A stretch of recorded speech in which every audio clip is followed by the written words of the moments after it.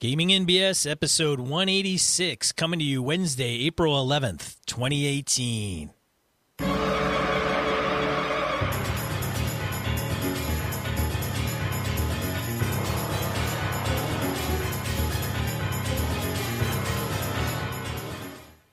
Welcome to Gaming NBS, a tabletop RPG podcast. I'm one of your hosts, Sean. And I'm Brett. Welcome to the show. Welcome back, folks. How you doing, Sean? Doing okay. That's good. That's very good. How are you doing, Brett? Not too bad. This is a pretty relaxing weekend. I had the opportunity to, kind of use this to slip into announcements here. I got some really good guidance from Chris Nizak and Sean Merwin from Coded Designs around next steps for my Avalon Kickstarter preparation. Oh. So I spent yesterday and today cranking out, 4,000 words or so. Just, I don't know if that's. I have no idea if that's good output or not. I have no idea. I don't write and count words that often. I just counted words to see what would happen. But anyway, it's more than 5. That's totally more than 5. Totally. And as an English and philosophy major, we all know I suck at math. So, anyway, it was a lot of fun to work on that stuff. So, I think every 1,000 words or so, it's one step closer. So, it's all getting there. Working. And then afterwards, you could be a resident expert. Yeah, you could do one thing, and they'd be like, "Oh yeah, I know all about this." Oh yeah, I did a Kickstarter once. Let me tell you how it works, kids, from the inside perspective. That's right. Yeah, I did it once. That's right. That's why it's funny.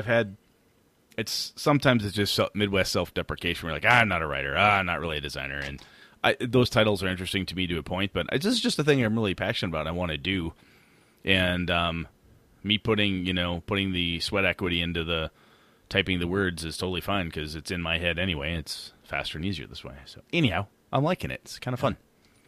It's great, Brett. So other announcement: how is the listener survey doing? We're ending it this coming Sunday. This drops on the 11th, and you'll have 4 days after that because on the 15th we cut it. Yeah. As of right now, we have over 90. We have over 93 responses. Anything good? Anything like, "Hey, tell that Brett guy to shut the fuck up"? Anything like that? Maybe. Nothing as blatantly open as that. Oh, they were nice about it. Yeah, quite a lot of niceties. I think I've shared this I think the most constructive feedback that has come forward, which is not a huge surprise, is some people have mentioned my lack of engagement or my checked outedness on occasion. Yep. But they said that Ewok needs more airtime. I think there was a comment in there. Oh, yep. Christ, yeah, Wayne Ewok hasn't been out in a while. Yep. Sometimes there's a little dancing around the topic at hand, digging into more specific issues. So there's a couple comments I think that came in more recently about some tuning. Some tuning, yes, fine tuning. I think that's the worst of it, is like more of a tweak here or there, nothing catastrophic. Well, that's cool. Once we have it, obviously I want to see it. I haven't seen any of this yet, folks. So yeah, Brett hasn't seen any of it. No, so I'm assuming Sean will. Again, you're the Kelly. There'll be a lot of criticism for Brett, but Sean will be golden. It'll be awesome. Look at that. Export the spreadsheet and manipulate the findings. Yes. Brett needs not to. Oh, Wow, it's really weird. It's all Brett. That's a long list of shit I can't do right. That's great. Wow, allow me to pour another bourbon and finish the rest of this. Yeah. Why won't they love me? So thank you, everybody that's taken the time to answer the 10 questions. I think were complete. Appreciate it. Well, Sean, as you said, I mean, it's one of those things where you send a survey out and you're basically hitting the listeners, right? The people who already most likely engage with us on a regular basis. Sometimes, I'm sure, we're getting people who haven't written in, haven't called, emailed, anything like that. That'd be correct. But I believe that our listeners are some pretty sharp men and women, and when the boys and girls write in and say, "Hey, here's what I'm thinking, here's what I'd like to hear," or whatever, if they've stuck with us this long, or even if they just came in, those opinions matter. We'll do what we can to adjust things. Obviously, kind of the core of who Sean and Brett are isn't going to change much. We're of an age where it's going to be hard to change absolute personalities. But hey, if we can make the show better by dint of listening to what you folks have to say, I'm all for it. Well, there's one that I just read. This must have came in last. I want to read this. Go for it. It says, love the show, guys. Great stuff. I really dig the topics and BS. I will make one comment. Had a DCC friend listen to the Jen Brinkman episode. He was a bit off-put with Sean's comment about punching her in the face, which probably wasn't exactly said that way, but there was a lot of face punch threats, so I could see there may have been some confusion. I took it as weirdly funny and your rough and tumble charm, but just thought I'd pass it on since it was perceived as negative by a potential listener. Keep up the great show and doing you. Huh. I will have to go back and listen to that show. I know we have often used the term punch the bad guy in the face. Right, punching the character, smashing him in the face. Yeah, because we'll have those players, and even ourselves, we've talked about sometimes, when you're playing the fighter and Fightor doesn't want to punch anything in the face. You're like, come on, man, you're a fighter. Get in there. Smash the bad guy. So if that's good feedback, though, because the last thing we want to do is say something horribly off-putting. I mean, I cuss and swear plenty, so at least...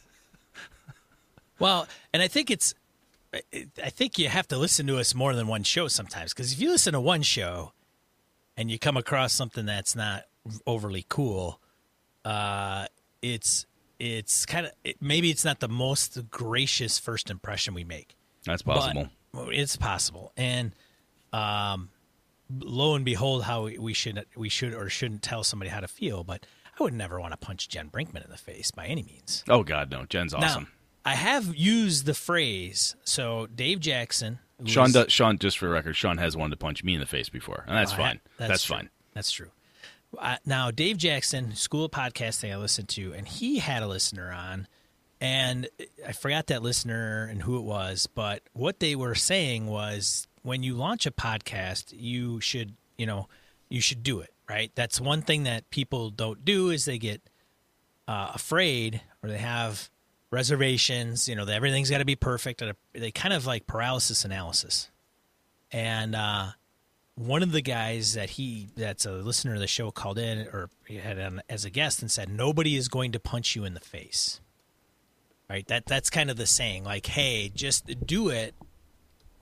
Nobody's going to punch you in the face, so you don't have a fear about that. That's kind of the thing. And I've used that on the show. Like, hey, just like running a game. Just run a game. I assure you, nobody's going to punch you in the face. So kind of turn of phrase, figure speech. Yes. And so I don't know if I used that in the Jen Brinkman episode, but, and frankly, if they just tuned into that just to listen to Jen on the show, which because they're a DCC fan, that may have been it.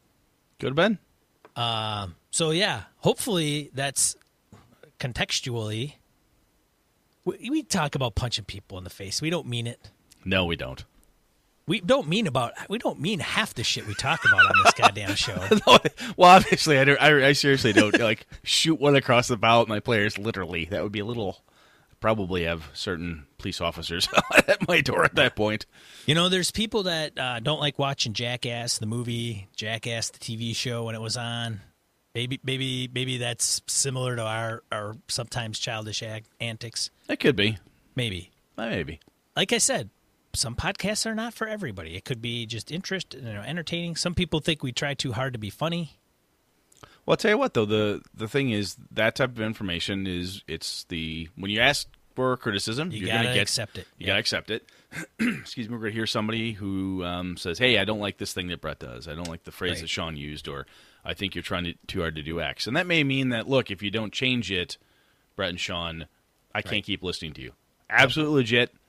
I bear no ill will to anybody, so not for that. Not for something as foolish as that. So the lesson here is thank you so much for sharing the info, because we can't do anything about it if we don't know about it. And I have a feeling that some people just don't care for us, and that's okay. They just don't listen to us, and that's cool and dandy. It can't satisfy the whole. I mean, TV shows or Game of Thrones gets millions of viewers. There's other viewers that don't watch it. I don't. Right. Brett's one of them. See. There you go. Brett's the one viewer in America that doesn't. One viewer in America doesn't watch that or Walking Dead. That's just me. Right, there you go. So, anyways, thank you all for the feedback. Thank you for being as candid as you feel or you are and have been. That's the listener survey, so let's put that to bed. Yes, sir. right. Won't talk about it again. So anyway, the other piece I want to mention is the Gamehole Con. Registration is open, and by registration I should mean game submission. Registration is a bad term. Submissions. Retyping notes right now as I speak. Submissions for events. So we've had a number of folks on the Twitters and G Plus to say, "Hey, I've set up some games I'm going to run under the Gaming BS banner," which is fucking awesome. Now Sean and I have to get off our asses and do it ourselves. I've got 2 that I'm going to be running. One will be an Avalon game, and another one will be a Gumshoe game. I'm trying to decide if I'm probably Trail of Cthulhu. I'll get those 2 written up and submitted. I think before the end of the day today, I'll get that done. Sean, have you picked what you're going to run, or No, not yet. Any ideas? Forget about it. Forget about it's a hit. Forget about it is always a go-to because I just know it well enough to throw them down and make it happen. But I don't know. Maybe that's that and something else. Who knows? I'll tell you what. If you do forget about it, I'll talk to Dan. You know Dan M, the guy who's working for me right now, car guy. I'm gonna see if I can get you a steering wheel. Oh, jeez. We gotta get you a steering wheel prop. That's what we got. Well, there's a few things that I could use for that game to like make it just a little bit cooler for con play. So. Yeah, we gotta amp that up for you. Yeah. Cool. All right. Anything else? I don't think so. No. Let's punch it into random encounter. Yeah. Right. Got a few this week. Ooh, got some good ones. Do you want to start? I'll let you start. All right. Email from Thomas Hook. Howdy, BSers. Just a note to let you know how much I've enjoyed the last few shows.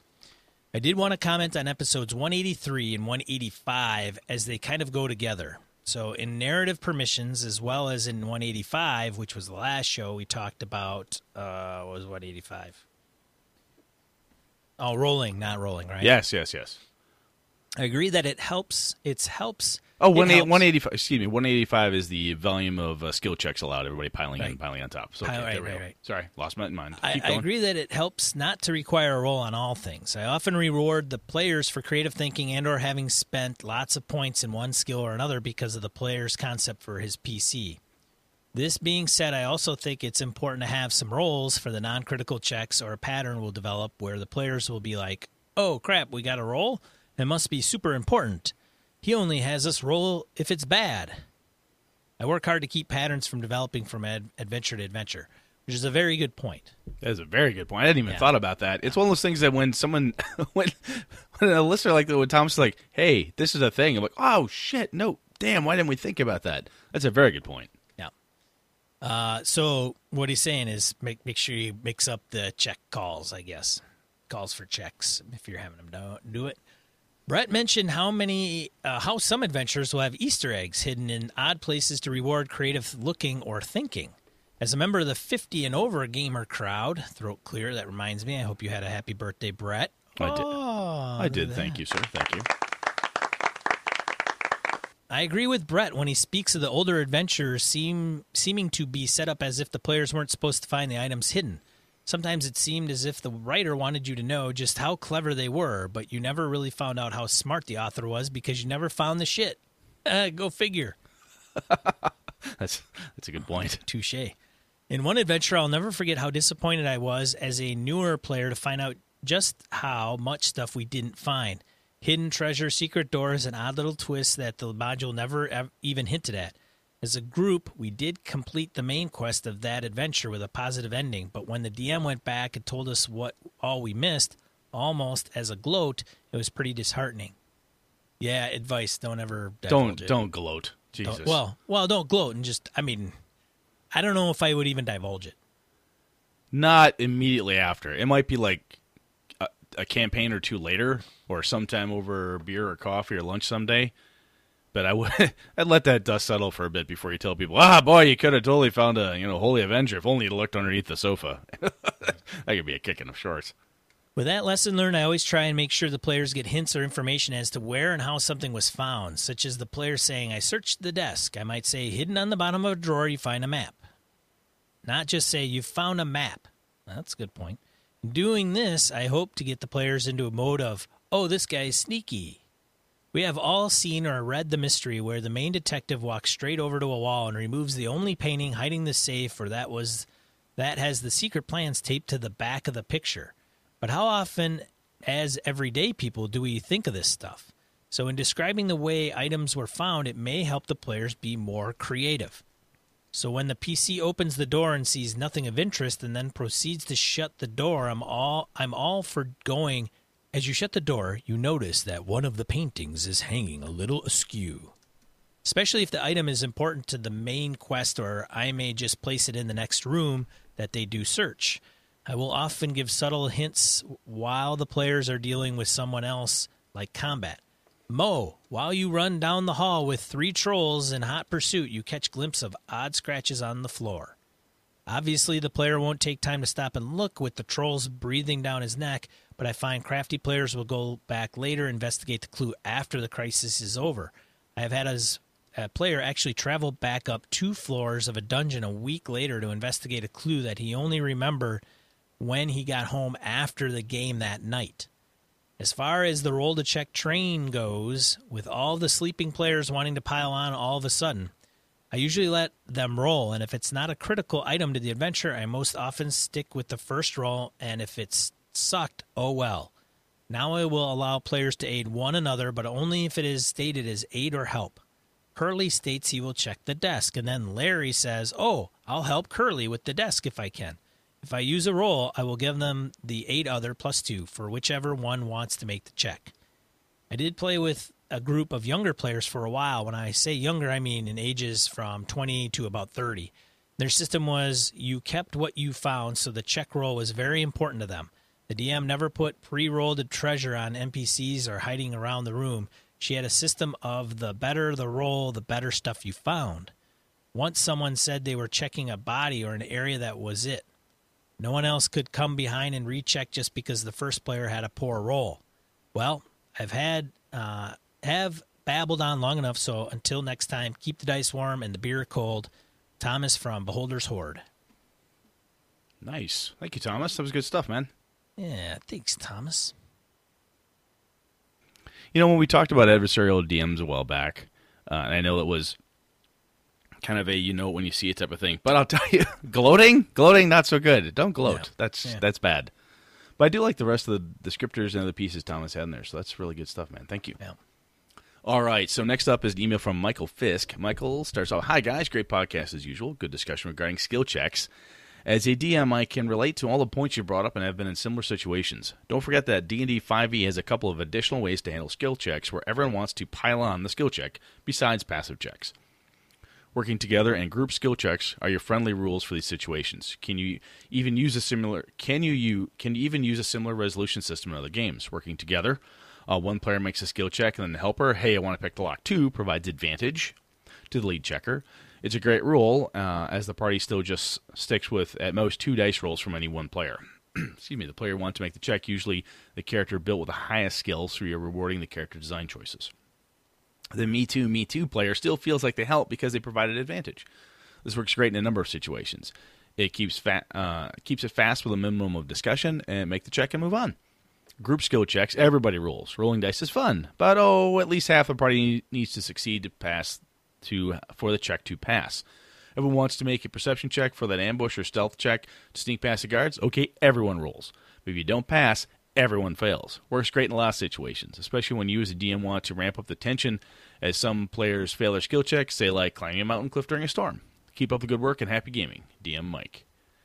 You know, Mike, that last bit you have there, I have never thought to use that, and I don't know why. Really? Yeah, when you say everyone make a roll and half of you have to succeed. And for group skill checks, I don't know why, that has never dawned on me. That seems... light shine. Holy shit, why haven't I not thought about that? Because that would work. You were going to say about the if somebody fails, like sneaking across. No, that's fun. It's fun to make people fail. Watching failure is hilarious, especially when it's other people. But the whole idea of everybody roll, especially for group things, that's what led me to the piece was in my Warhammer game I'm running. When the guys said, oh, can I check? What I should do, based on this idea, which I like, is everybody roll. How many people got successes out of 6 of you. Only 2. Okay, everything's fine. Oh, 3 of you. Good. Everything's fine. Or Right. whatever, however you use your descriptors. But point being is have a set number of people who need to succeed. I like that. I don't know why I never thought of that. God damn, I'm sure I've been told that before, and I just have not used it. Not in recent crazy. memory. It's good stuff. Crazy. Thank you, Mike. I'm using that. Yeah, Mike. Over to you, sir. Brandon Teal shares with us a tweet he saw from @PinkDiceGM on Twitter, who writes, Brett and Sean, I ran across this on Facebook. So it was a tweet on Facebook, or from Twitter on Facebook, and thought you might like it as an interesting role-playing device for your players. I immediately thought of how interesting and slightly out of hand this would get with the old Wausau Gaming Group. Cheers, Brandon. So Brandon's one of my gamers from ages back in my Wausau group, so that's cool. So Pink Dice GM in a tweet says, in recent games, I require players to write 5 rumors related to their character's reputation. 2 good, 2 bad, 1 false. I later pass these out to other players as things their PC would have overheard. It spawns early roleplay. That is pretty freaking cool. I love that because then I get to say what it is, right? So I, as a player, I'm writing that down. I've got control of what the information is: the good, the bad, and the false. And then sprinkling that across, especially if you all meet in a tavern, or you think about how cool that would be. You know, you all sit down at the tavern. You've not met before, but I've heard about you, Thalmar the Wicked. Whoa, who calls you Thalmar the Wicked? Well, that's what they call you back in Coram Town or whatever. Oh, you heard about that, you know. Having those pieces, then the players may not know which rumor's been handed out to whom. So, I like that. That's pretty freaking cool. Yeah, that's a good one. Thanks for sharing that, Brandon. Thanks, man. Yeah. All right, let's see here. Blake Ryan emailed us on episode 185 as well. Good day, fellas. Some GMs do all the perception searching roles for their groups. This is not exciting for players, but does cut down on metagaming. Some GMs get players to do 3 to 5 perception rolls at the start and then mark them off as required. Have you ever done that, Sean? Have you heard of that before? I've known about the pre-rolls, but I've never done it. I've never done it. I had a buddy of mine who would do that often, but that's cool. Okay, sorry, here he goes on. Blake continues with, what I do when someone says they're going to search, I ask the group who's searching and who's doing something else. If the heroes need to find the information, remember there is more than one way to get that to them. You know what? Hang on, we're going to stop there for a second. I think what Blake did there in the what I do when someone says they're going to search, I ask the group who is searching and who is doing something else. That is a wonderful preemptive strike. Okay, you roll, you fail. And that preemptive question stops you. Well, I would have been looking too. I always have one eye on the thief. I always pay attention. That completely preempts that. Okay, Sean's going to look. Is, Chris, Ange, Eileen, what are you guys doing? Oh, I'm looking here. I'm going to help Sean. Okay, good. Everybody stated their intent, and then you carry on. You don't have to worry about the piling on because you take care of it with that preemptive question. I like that. That's really good. So, he continues. If the heroes need to find the information, remember there's more than one way to get that to them. They find writing in pieces, scattered by location or by participants of the plot. They can hear rumors, some half true, some not. They have a dream, either shared or prophetic. They can have a flashback, something they'd forgotten. They can see a reflection of something in a window that deciphers a symbol. Excuse me. They can meet someone who is knowledgeable in the area but needs protection from X, Y, and Z cults. They can find writing in another language later on in the campaign. They can be laying down to rest a month later and reviewing what happened, and they go, damn, I missed something. Let's go back. I could see that happening because I do that myself. If it's any item they could use in the boss battle or even a battle later in the campaign, the GM can take them out of the secret wall nation, stick it in the hands of minions, and attack the heroes sometime. For a twist on the minions, or could offer up to the PCs as a truce because they want out of the area. If someone likes to search a lot, I will throw them a few trinkets, like a first aid kit, alchemist fire, bag of euphoric herbs, whatever. For the record, I think Brett is a skilled GM and a great guy, but most episodes I agree with Sean. I'm also too far away from Brett to shoot. That's all right, Blake. I'll let you live. Voice of rationality. Yes, Blake. That is. He mentions a thing there for a twist. On minions could offer it, i.e., the item, to the PCs for a truce because they want out of the area.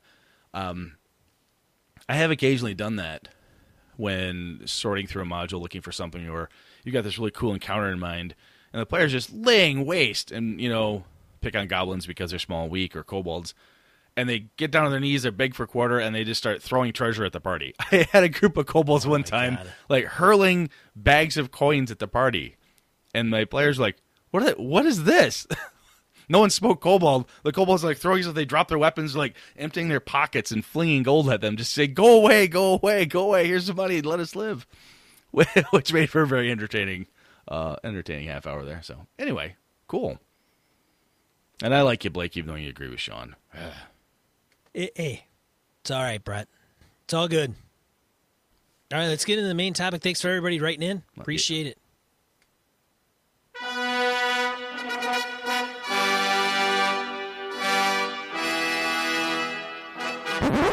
Alrighty then. So, in the spirit of limits, we've been talking about how many skill checks are too many? Who should do this? What's going on? What's happening over there? I was thinking about that kind of in that same vein, and one of the things that Sean and I have thrown off, kind of offhandedly on other topics, was the idea about limits, just overall limits in games. So I wanted to focus a little bit more on that piece, because I think it's really easy for Sean and I to say, oh yeah, in X situation, it's really good to limit those options. Really good to limit those options. But I wonder how far or when that type of limitation becomes a hindrance more than a help. Ooh. So let's dive in. Excuse me, damn it.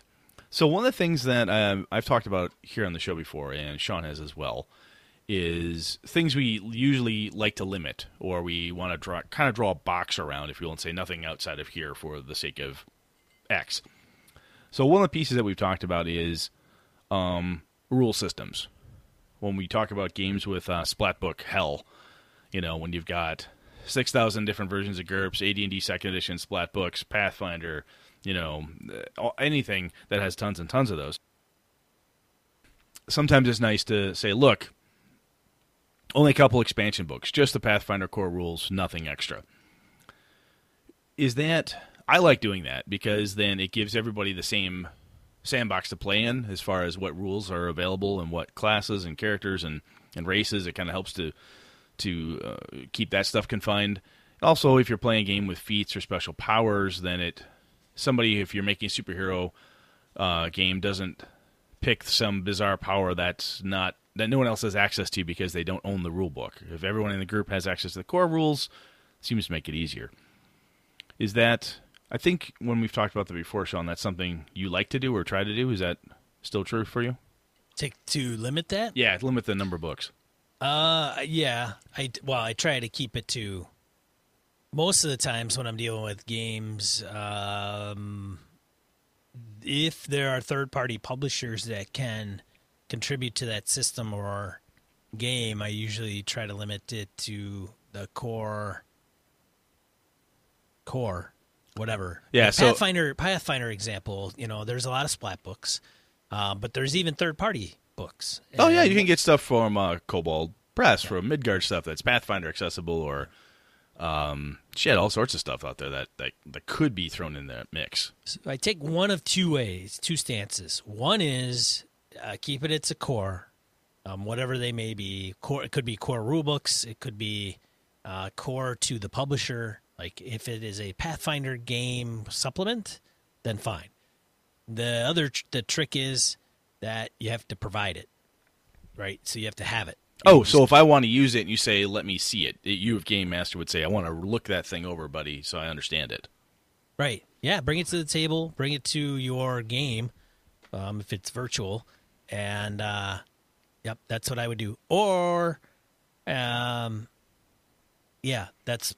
are the two I would take. And if it's third party. Yeah. And if it's third party, and I say, yeah, okay, that's fine, bring third party, but you got to have it and own it. The other thing I would say to pile onto that, too, is that I use the example of Sean as Game Master, Brett brings the rules to him. I would say almost perhaps a requirement would be to let everyone in the group see it. One of the reasons being is, like, my buddy Alpha is a really good rules lawyer. I've said that before on the show.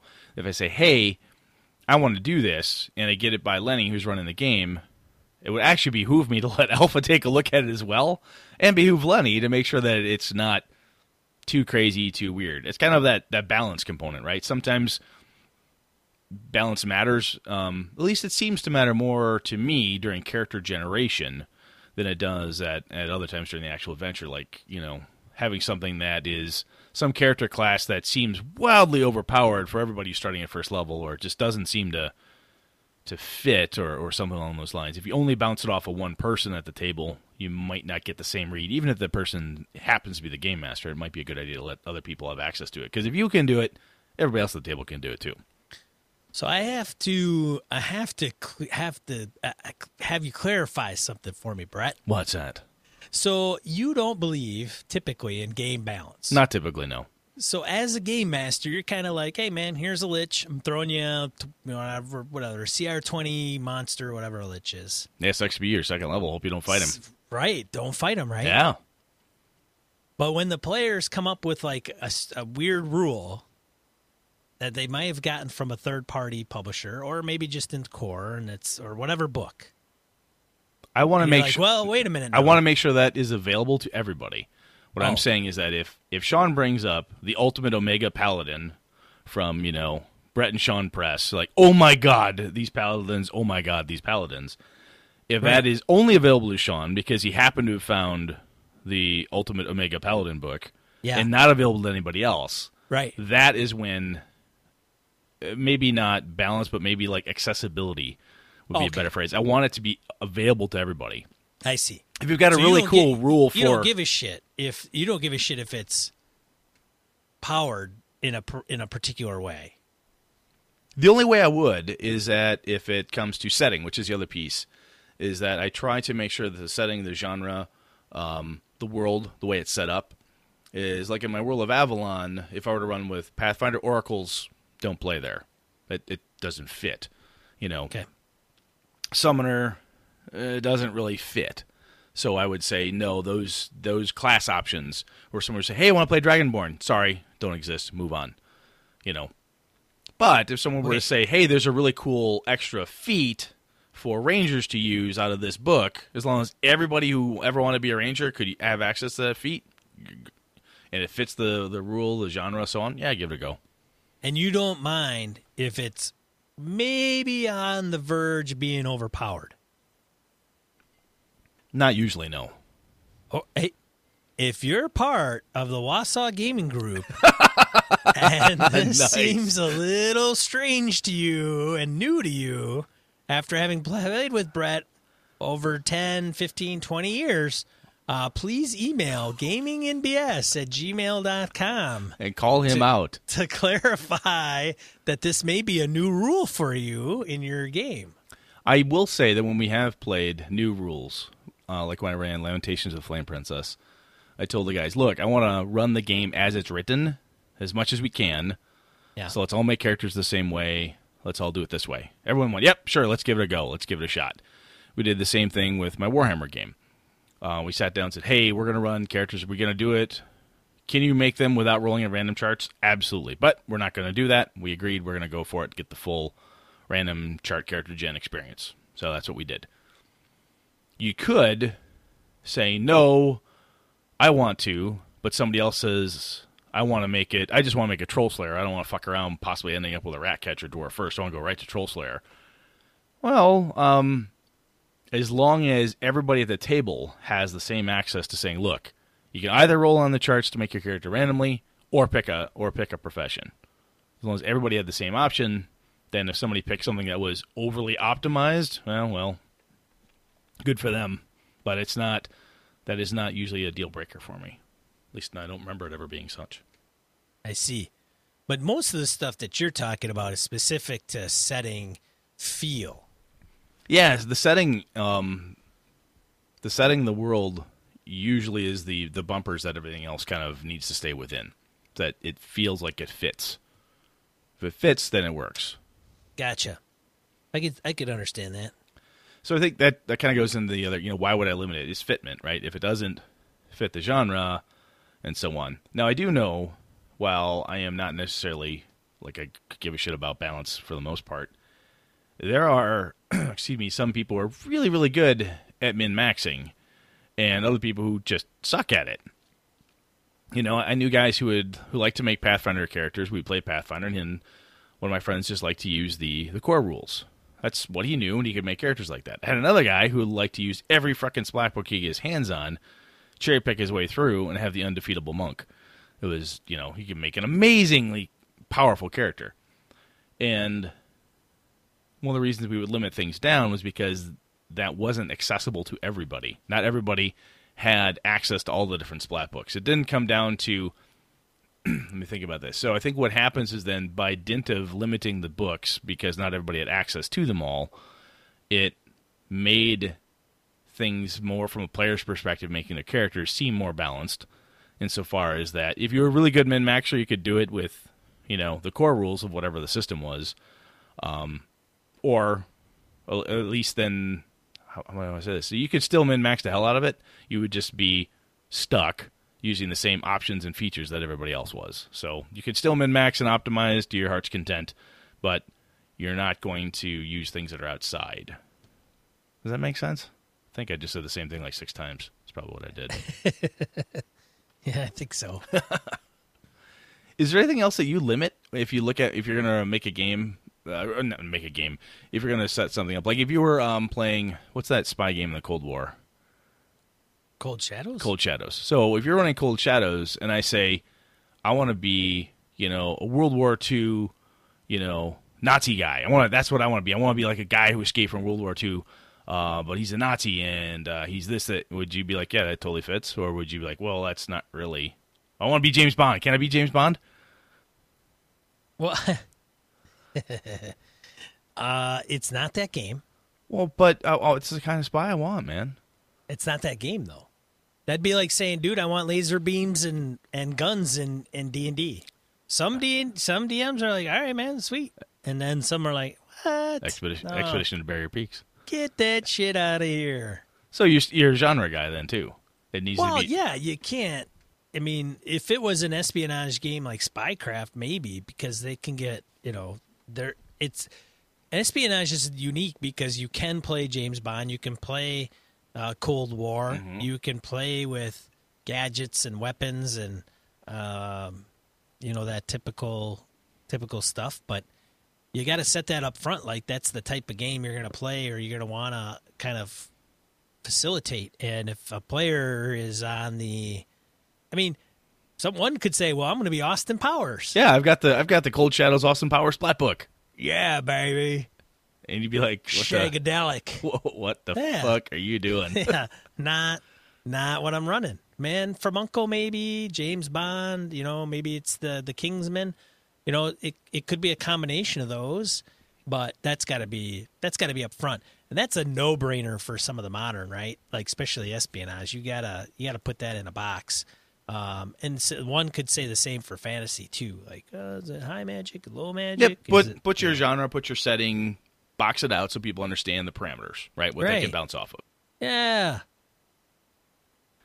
Now, interesting. So that seems pretty cut and dried and so forth. And we've talked about different ways to creatively, ages back, can't even remember what episode, creative use of spells and creative use of items and skills and so on. And some of this comes down to, in my opinion, possibly it's the player/character agency or creativity. Are there limitations, perhaps house rules, that you would want to... Is that another thing, the creativity and agency aspects of it, are there pieces of that you want to have limitations around? Agency and what else? Creativity. Like, look, I'm going to use this spider climb spell in order to help my thief mage get a bonus on picking pockets. I've got a Dragon magazine that says I can. So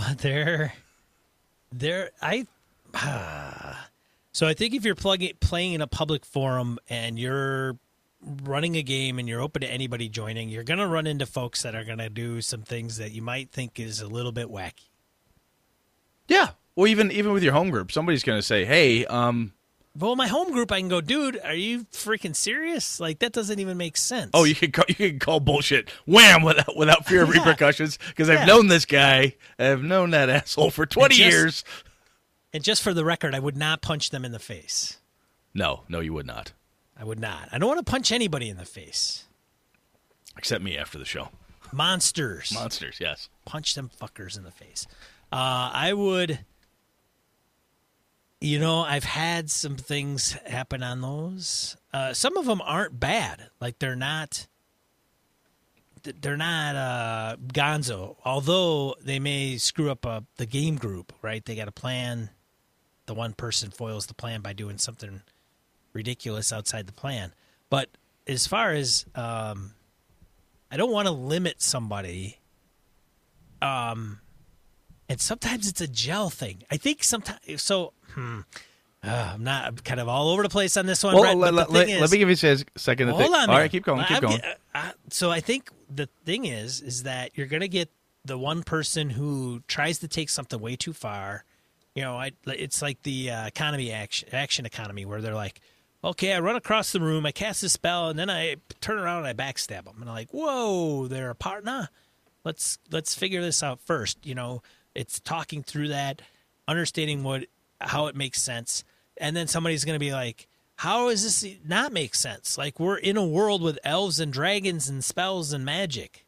So, come on, man. You know, you got to let reality go a little bit, which is true, but I think it's what some people may say the spirit of the game. So I wouldn't want to limit somebody by doing something creative necessarily, because I think if you do that, you're really setting up your group for failure. Because then they're going to, I mean, not that it would say nobody would come up with anything creative, but there's always going to be one person that may be just a little bit too creative. Yeah, it's kind of like as we learned from Monty Python and the Holy Grail, I need to do it in my own idiom.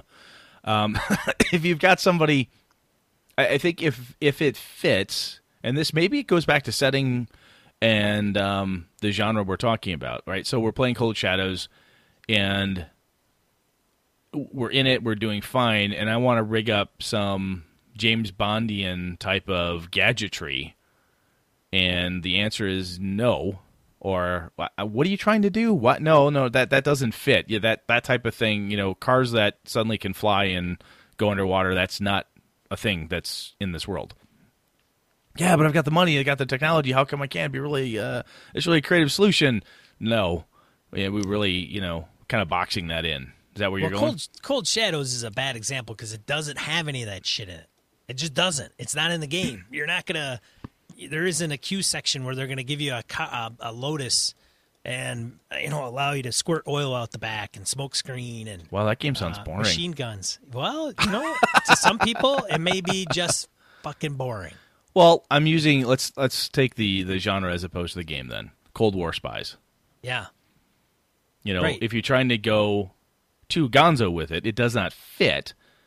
But what happens then is as a player, my character, I'm trying to be creative, perhaps a little gonzo creative, and you need to shut them down politely, or saying, well, perhaps not that far. You could have this other thing. It's not hot pink, it's gray, right? Not quite so crazy loud. It could be a step back. Well, the one thing you could always say in that game is when you say, I forgot, strike, I think is the code, the word. You say strike, that's what happens. You shoot and you shoot somebody. And more than likely, unless they're a decent level NPC, you're going to kill them. And the thing is, that's the same as the Game Master. If I have an NPC that says strike and they shoot you, players have a better chance of surviving it. But it's not all that great. Like, it is lethal for the reason of the genre and the spirit of that game. So if the creative thing I'm trying to do is outside the spirit of the game, genre setting, tone, all that stuff, right? Then a no but is in order, or a flat out. No, you can't fucking do that. I've gamed with you for 20 years, Sean. What the hell's wrong with you? You can't do that. I told you 1,000 times. What's going to happen is your character is going to die. Oh, I see. So it's a yes, and your character dies. So I try to do something I try to use my spring tube with poison darts, and you'd be like, no, dude, no, that doesn't work. You can't do that. Where would you get them? Well, yeah, I mean, that's just the thing I would build. I mean, I've got technology skills, and It's not. That's different game. okay, It's not Traveler, man. no, fair enough. Playing D&D, it's not Traveler. Fair enough. And I think that it's interesting because it's when I think about limitations, like, with setting and so forth, like, okay, yeah, you can only have 4 basic races, 6 different classes to choose from. It's a city-based campaign. It's this, it's that. Okay, the house rules for, blah, blah, blah. Okay, cool, I'm fine. And I had a guy in my Avalon campaign a number of years ago wanted to develop a scuba suit for whatever reason. And I looked at him and said, dude, that's not going to work. No, I think with, this blah, blah, blah, my skill, and I should be able to figure this out. It's not, it really has nothing to do with the game. It doesn't fit the setting. I want to do it anyway. And he was like passionate about it. So at the time I said, okay. Just have him do it, and then it takes on water. So what I had him do was I said, this is your life's work then. This is your character's life's work. Take him out of the game. Is to create this thing. So if you want to step out of the game and do this, Hardcore goes, no, I'll do it in my spare time. Okay, fine.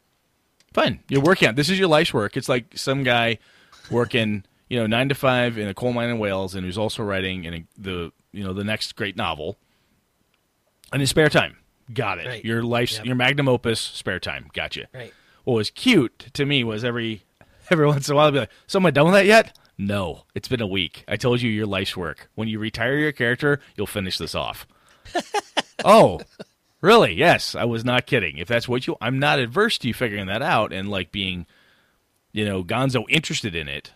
But that was the limitation I put on it, was like, you could try to do that, what I considered crazy ass thing / waste of time.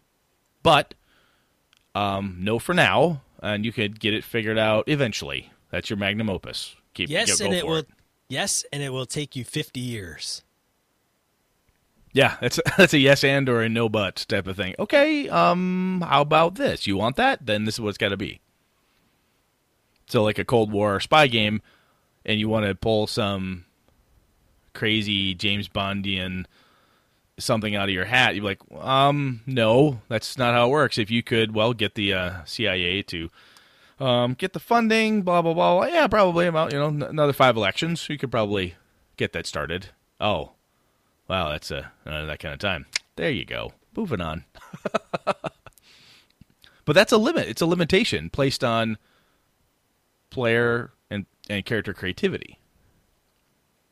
Right? Yeah. They want to do something that they think is a creative solution to whatever. We're using 2 odd examples, perhaps.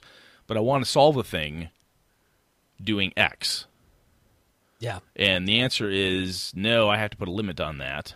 I can't let you be creative in that particular way because of the setting, the genre, the thing we're trying to do in this particular case. Or just within the game itself, the parameters, the spirit of, as you say, it doesn't fit. Right. And options are yes, but it will take you 50 years. Or you could totally do that if you only understood Newtonian physics and had a particle accelerator. Oh, yeah, I don't have either of those. Okay, what else are you going to do? All right, I'll come up with something different. I'm in D&D, and I want to build a spaceship. Yeah. I don't think it comes up all that often, those drastic. Not that drastic, but you have people, not people, I mean, I'm using it vaguely. I distinctly remember, granted, when you go back to when you're kids, and this is an interesting thing when you game with kids, they will come up with some wacky-ass solutions based on things that they have seen in movies, TV shows, books they've read, video games they've played. Oh, I want to do this thing. That's not how this game works, right? And you have to explain to somebody, you can't do that, but you can do this. Or to accomplish that, you'd have to be a 50th level mega mage from, Barsoon. Oh, well, I can't pull it off. No, you can't. Oh, all right. But it is, it's a piece that I think we do want to limit some of that stuff because it has a potential to, that to me is more game breaking in a way. It's almost like player induced genre breaking or balance crushing in some way. where somebody found out. I remember Monty Cook writing an article on Old Kobold magazine about somebody who was running a D&D game, and somebody cast water breathing on the red dragon. And the player smugly says, I'm paraphrasing, player sits back and smugly says, he can't breathe air, he dies. No save. And, that was the answer. And Monty Cook said, basically, okay, you little prick. Monty didn't say that, a much nicer guy. Monty Cook said, okay, fine. If you want to look it up and quote it chapter and verse to me, that's fine. But that is not how that spell was intended to be used. Therefore, I will rule that that doesn't work like that. It's not an offensive spell. You don't just get to beat. You don't win D&D because you use water breathing on a dragon. No. That doesn't even make sense. Well, the way the spell works is that you can breathe water. If you read it, that doesn't mean you can't breathe oxygen, though. The way the spell was written, if I remember correctly, and the way some people had interpreted it, is you cannot breathe oxygen. Seriously? Yes. Oh, I never took it that way. Yeah. So again, it depends on. If you cast it, so you would have to be in water to cast it, or you cast it and dive in the water. Right. Well, rapidly, yeah, really quick. Sure. So again, it's a way you interpret something. Somebody's trying to be creative. I think I have a solution for this huge dragon problem. Boom! I'm gonna cast water breathing. The dragon's fucking dead. There's no water. Ha ha ha. No, you smirking little jerk. That's not how this works. Type of thing. Now that's an extreme example, but those types of, it's a creative solution, right? Well, it's like the stone to mud, mud to flesh, whatever, stone to flesh stuff. Yep. That combination. That's why some of those things were nerfed by concentration. Like one needs concentration, and if you disrupt the concentration of one. That's how my group and I destroyed Lenny's Thrommel vampire from Return of Temple of Elemental Evil. Stone to flesh. It was rock to mud, back and forth, a couple of things. We basically beat him to a point where he had to go gaseous form. Then based on the initiative, he was then trapped in a sealed room, which had no cracks. He could not eke his way out of it. And then because he couldn't get back to his coffin in time, he dies. We looked it up, ran it through. This is what happens when Lenny goes to put the kids to bed and leaves us an hour and a half to plan how to kill a vampire. But regardless, that type of creativity happens, right? Yeah, I guess, I don't know. Sometimes maybe I would just be like, all right. Hey, slow clap. Good. You killed the dragon. Yay. You water breathed the dragon to death. Yeah. It's done. Congratulations. I do recall distinctly somebody pulling something like that on my high school DM, Eric. And Eric then going, okay, make a note. 2 adventures later, bam! Guess what party got hit with the same fucking thing? Oh, and then and what's good for the goose is good for the gander type of approach. Right. And then consternation. You guys gave me good ideas. Yeah, so that's the other component is turnabout being fair play and all. It when it comes back and lands on you, not so much fun. But anyway, that's excuse me, damn it. I mean, if everything is very boxed and very, very limited, and we tighten the reins on creativity during play or that type of thing, then it has a very can have a feeling of sameness and boredom and so on. And people coming up with creative ways to do different things is great. And this ties into the yes and no but, those conversations we've had in the past. And as I said, we've talked about creative spellcasting. But even when it's not that stuff, somebody you're playing in a genre that is at a certain time in a mythological or even real history, there are no stirrups, right? You ride horses, there's no fucking stirrups, which without stirrups, you cannot do a plethora of horse-ridey cool things. Just not going to happen, right? And if you're living within those world and setting and genre limitations, having the characters, even as a game master, banging against them or trying to push them in directions that they don't belong or that are potentially genre-setting, world balance-breaking or cracking, that's when the limitation within gameplay comes in for us. Is what how I'm summarizing for you and I. If I try to break your Cold War game by doing non-Cold War spy stuff, the answer is, well, you don't have the funding for that, or the only way you could get that type of high-end computer funding would be about 6 rounds of Democratic presidency followed by 2 rounds of this and blah, blah, blah. Good luck getting that orchestrated so that you can have this problem solved by next Friday. By outlining the difficulty of trying to do that thing. In games like that, it makes sense. The player often, at least in my experience, goes, oh, yeah, you're right. It doesn't fit. It is Cold War. You're right. Good point. Yeah, shit, I wish I could do that. And then they back down. You just tell them no. Just tell them no. No. And if they don't listen to that, Come on, you just man. reach under your desk, pull out a hammer, put it on your table. No. Just no. Just no. Just a big no. Sorry, you can't do that. What do you mean you can't do that? No. I said no. No. Nope. That's what the game. Sometimes in games, man, it's kind of the deal. You're a game master. Some of the old school stuff, there's a conversation and a negotiation sometimes that takes place. So if somebody wants to try to do something, it's more of a question and an ask than anything. Like, hey, I want to be able to do this. Can I do that? Am I able to do that given my... And the reason they ask the question is because there may be things that are in front of their character that allow them to do that or don't allow them to do it. And most of the times, if you get a good game master, he or she wants you to succeed in a fashion that makes sense and doesn't get you squashed. Or if there's a risk, that you know of the risk ahead of time. And then you empower the character to assess that risk, and then they can take it or leave it. That's really good, dude. That is seriously good. Because if we take it, some of the crazy-ass examples we had, instead of saying, hey, I read water breathing that works like this. Is that how you use it? Asking that question, and then having Monty Cook or Sean or Eileen or somebody go, no. It doesn't work like that. You can't use it as an offensive spell. Okay, thanks. That's a different approach than doing a thing and then demanding a result. Right? Yeah.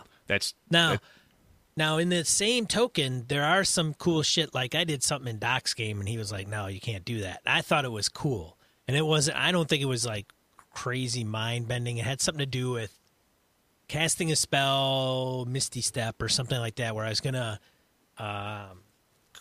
teleport myself to an area, like lead baddies to where I was, and then like teleport 30 feet away. And something wouldn't have allowed me to do it for some reason. And he was like, you can't do that, whatever. And I thought if I did it, it wasn't such a stretch. And then it would have been cool. But, Doc's a rule, I don't want to call him a rules guy, but he knows the rules. Well, how'd that make you feel, Sean? Were you upset? I'm still in therapy. No, seriously. Were you like, oh? I brushed it off okay, because I'm like, all right, that's fine. It's not that big a deal. I just would have thought, hey, man, rule of cool, but we weren't playing rule of cool. Some GMs and DMs don't, they don't play by the rule of cool. I mean, they appreciate it when you come up with something cool as long as it's abiding by the rules. But if it skitters on that border and maybe crosses over it, then it's maybe not something that they allow you to do. So everybody's got their own kind of thing. True. Right? While we're preaching this, there's people that are like, that's okay, that's not okay, that's okay. I could see that. Can't see that. I think the biggest piece when it comes to any type of limitation, whether it's with character creation, splat books, what core rules we're using, any of that type of thing, even if we were to say, look, I'm only going to use monsters from these 3 books, or I'm only going to do this. I've never done anything like that. But even if you were whatever, or you say, look, it has to fit, and this is the genre and all that stuff. Excuse me, I think it's the... Shit, now I completely lost what I was going to say. It was pretty cool for a minute there, and it's totally gone now. Shit, fuck. I had it, and it's gone. Poof. Damn it. So I think consistency. There I am. Duh, lost it. That as long as... Search check succeed. Thank you. Very good. So all that stuff up front, as long as that's where I was going, as long as it's consistent, like I said, the rule drops down. Hey, everybody can use the Ultimate Mega Paladin book. Good, that's available to everybody. Consistency. And then if limitations are being done in game, the killer, when it becomes a point of argument or potential frustration for everybody, is when somebody bumps up against something in the Cold War spy game, and they push that boundary a little bit, and the next person wants to push the same boundary about the same distance, and the other person shut down, but the previous person was allowed to.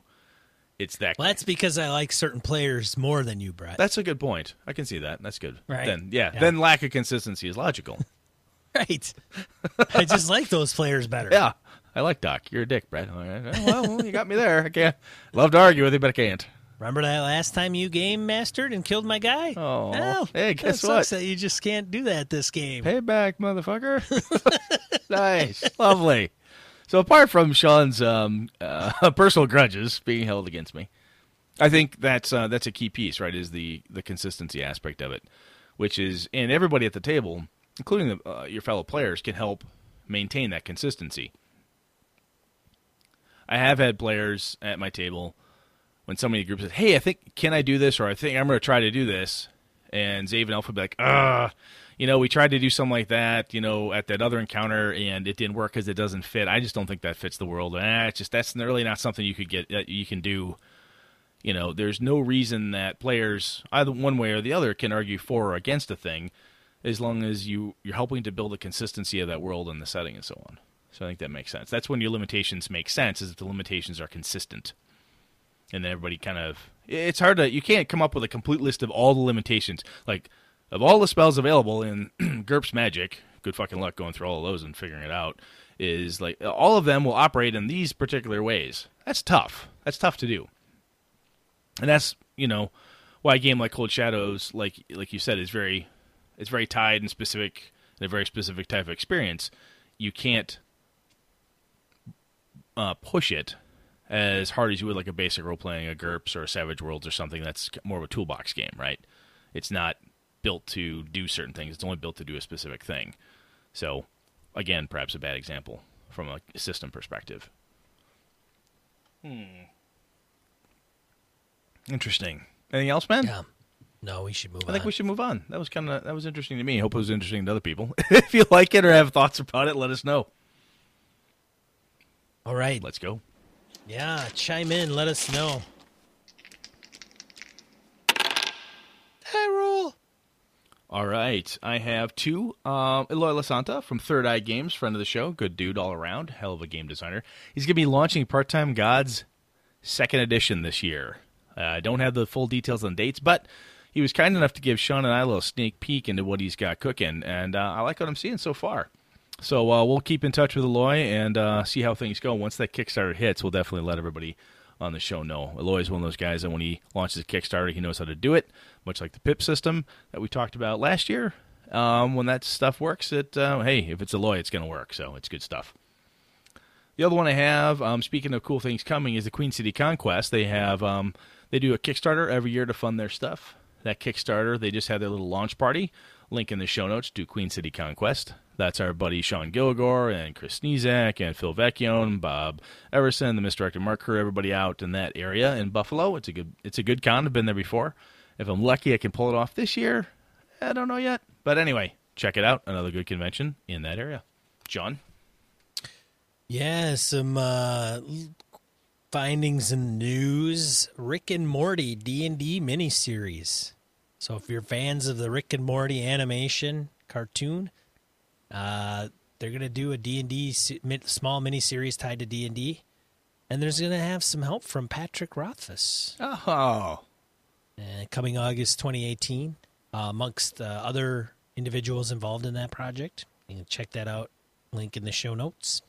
Nice.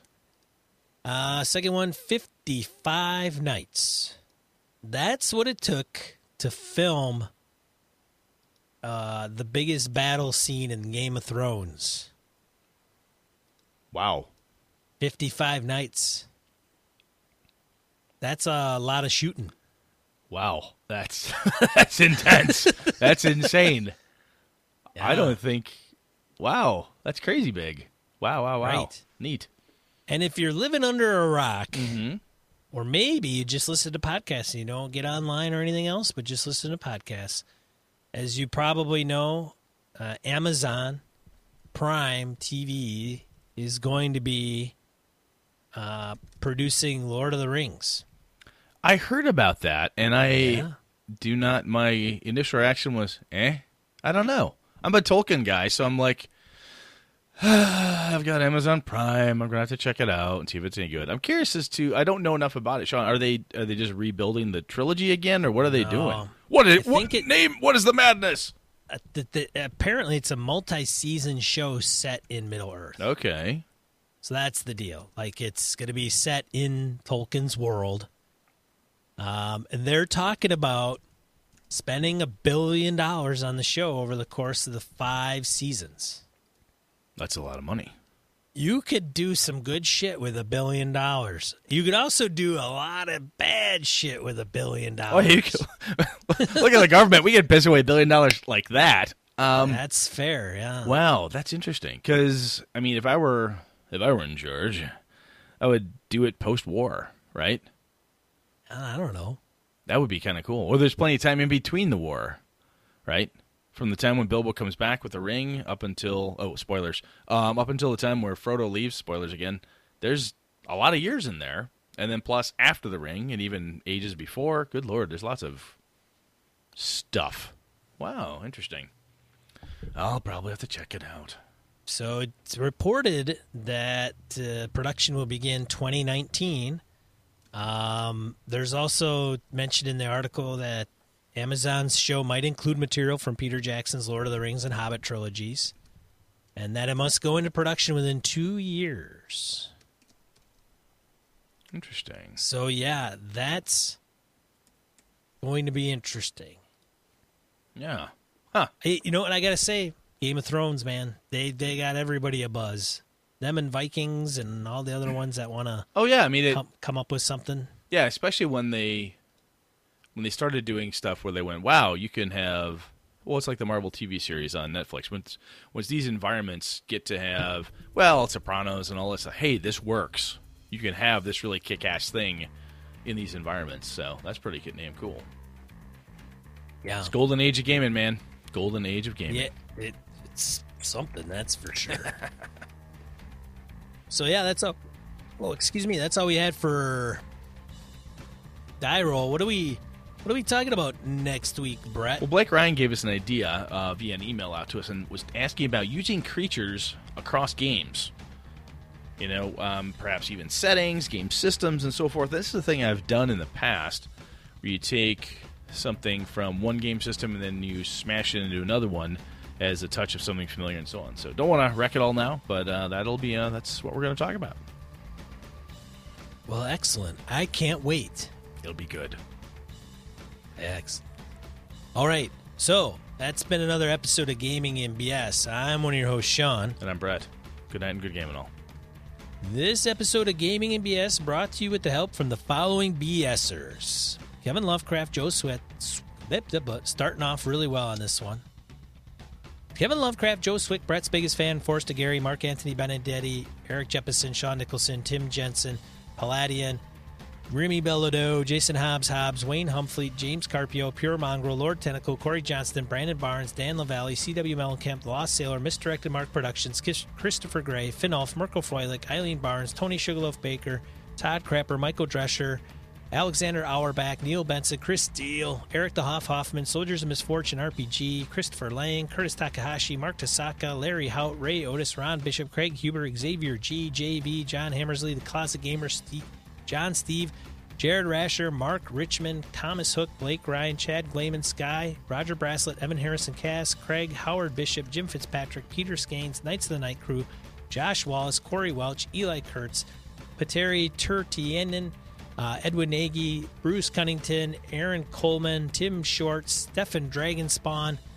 Oh, man, I always get this one messed up. Aonagus, Roll for Guild, Gordon Cranford, Andy Hall, Corey Wynn, and Graham Meinert. For ways to support the show, head over to gamingbs.com/support-us. Thanks, BSers! This has been a Litterbox Studio production.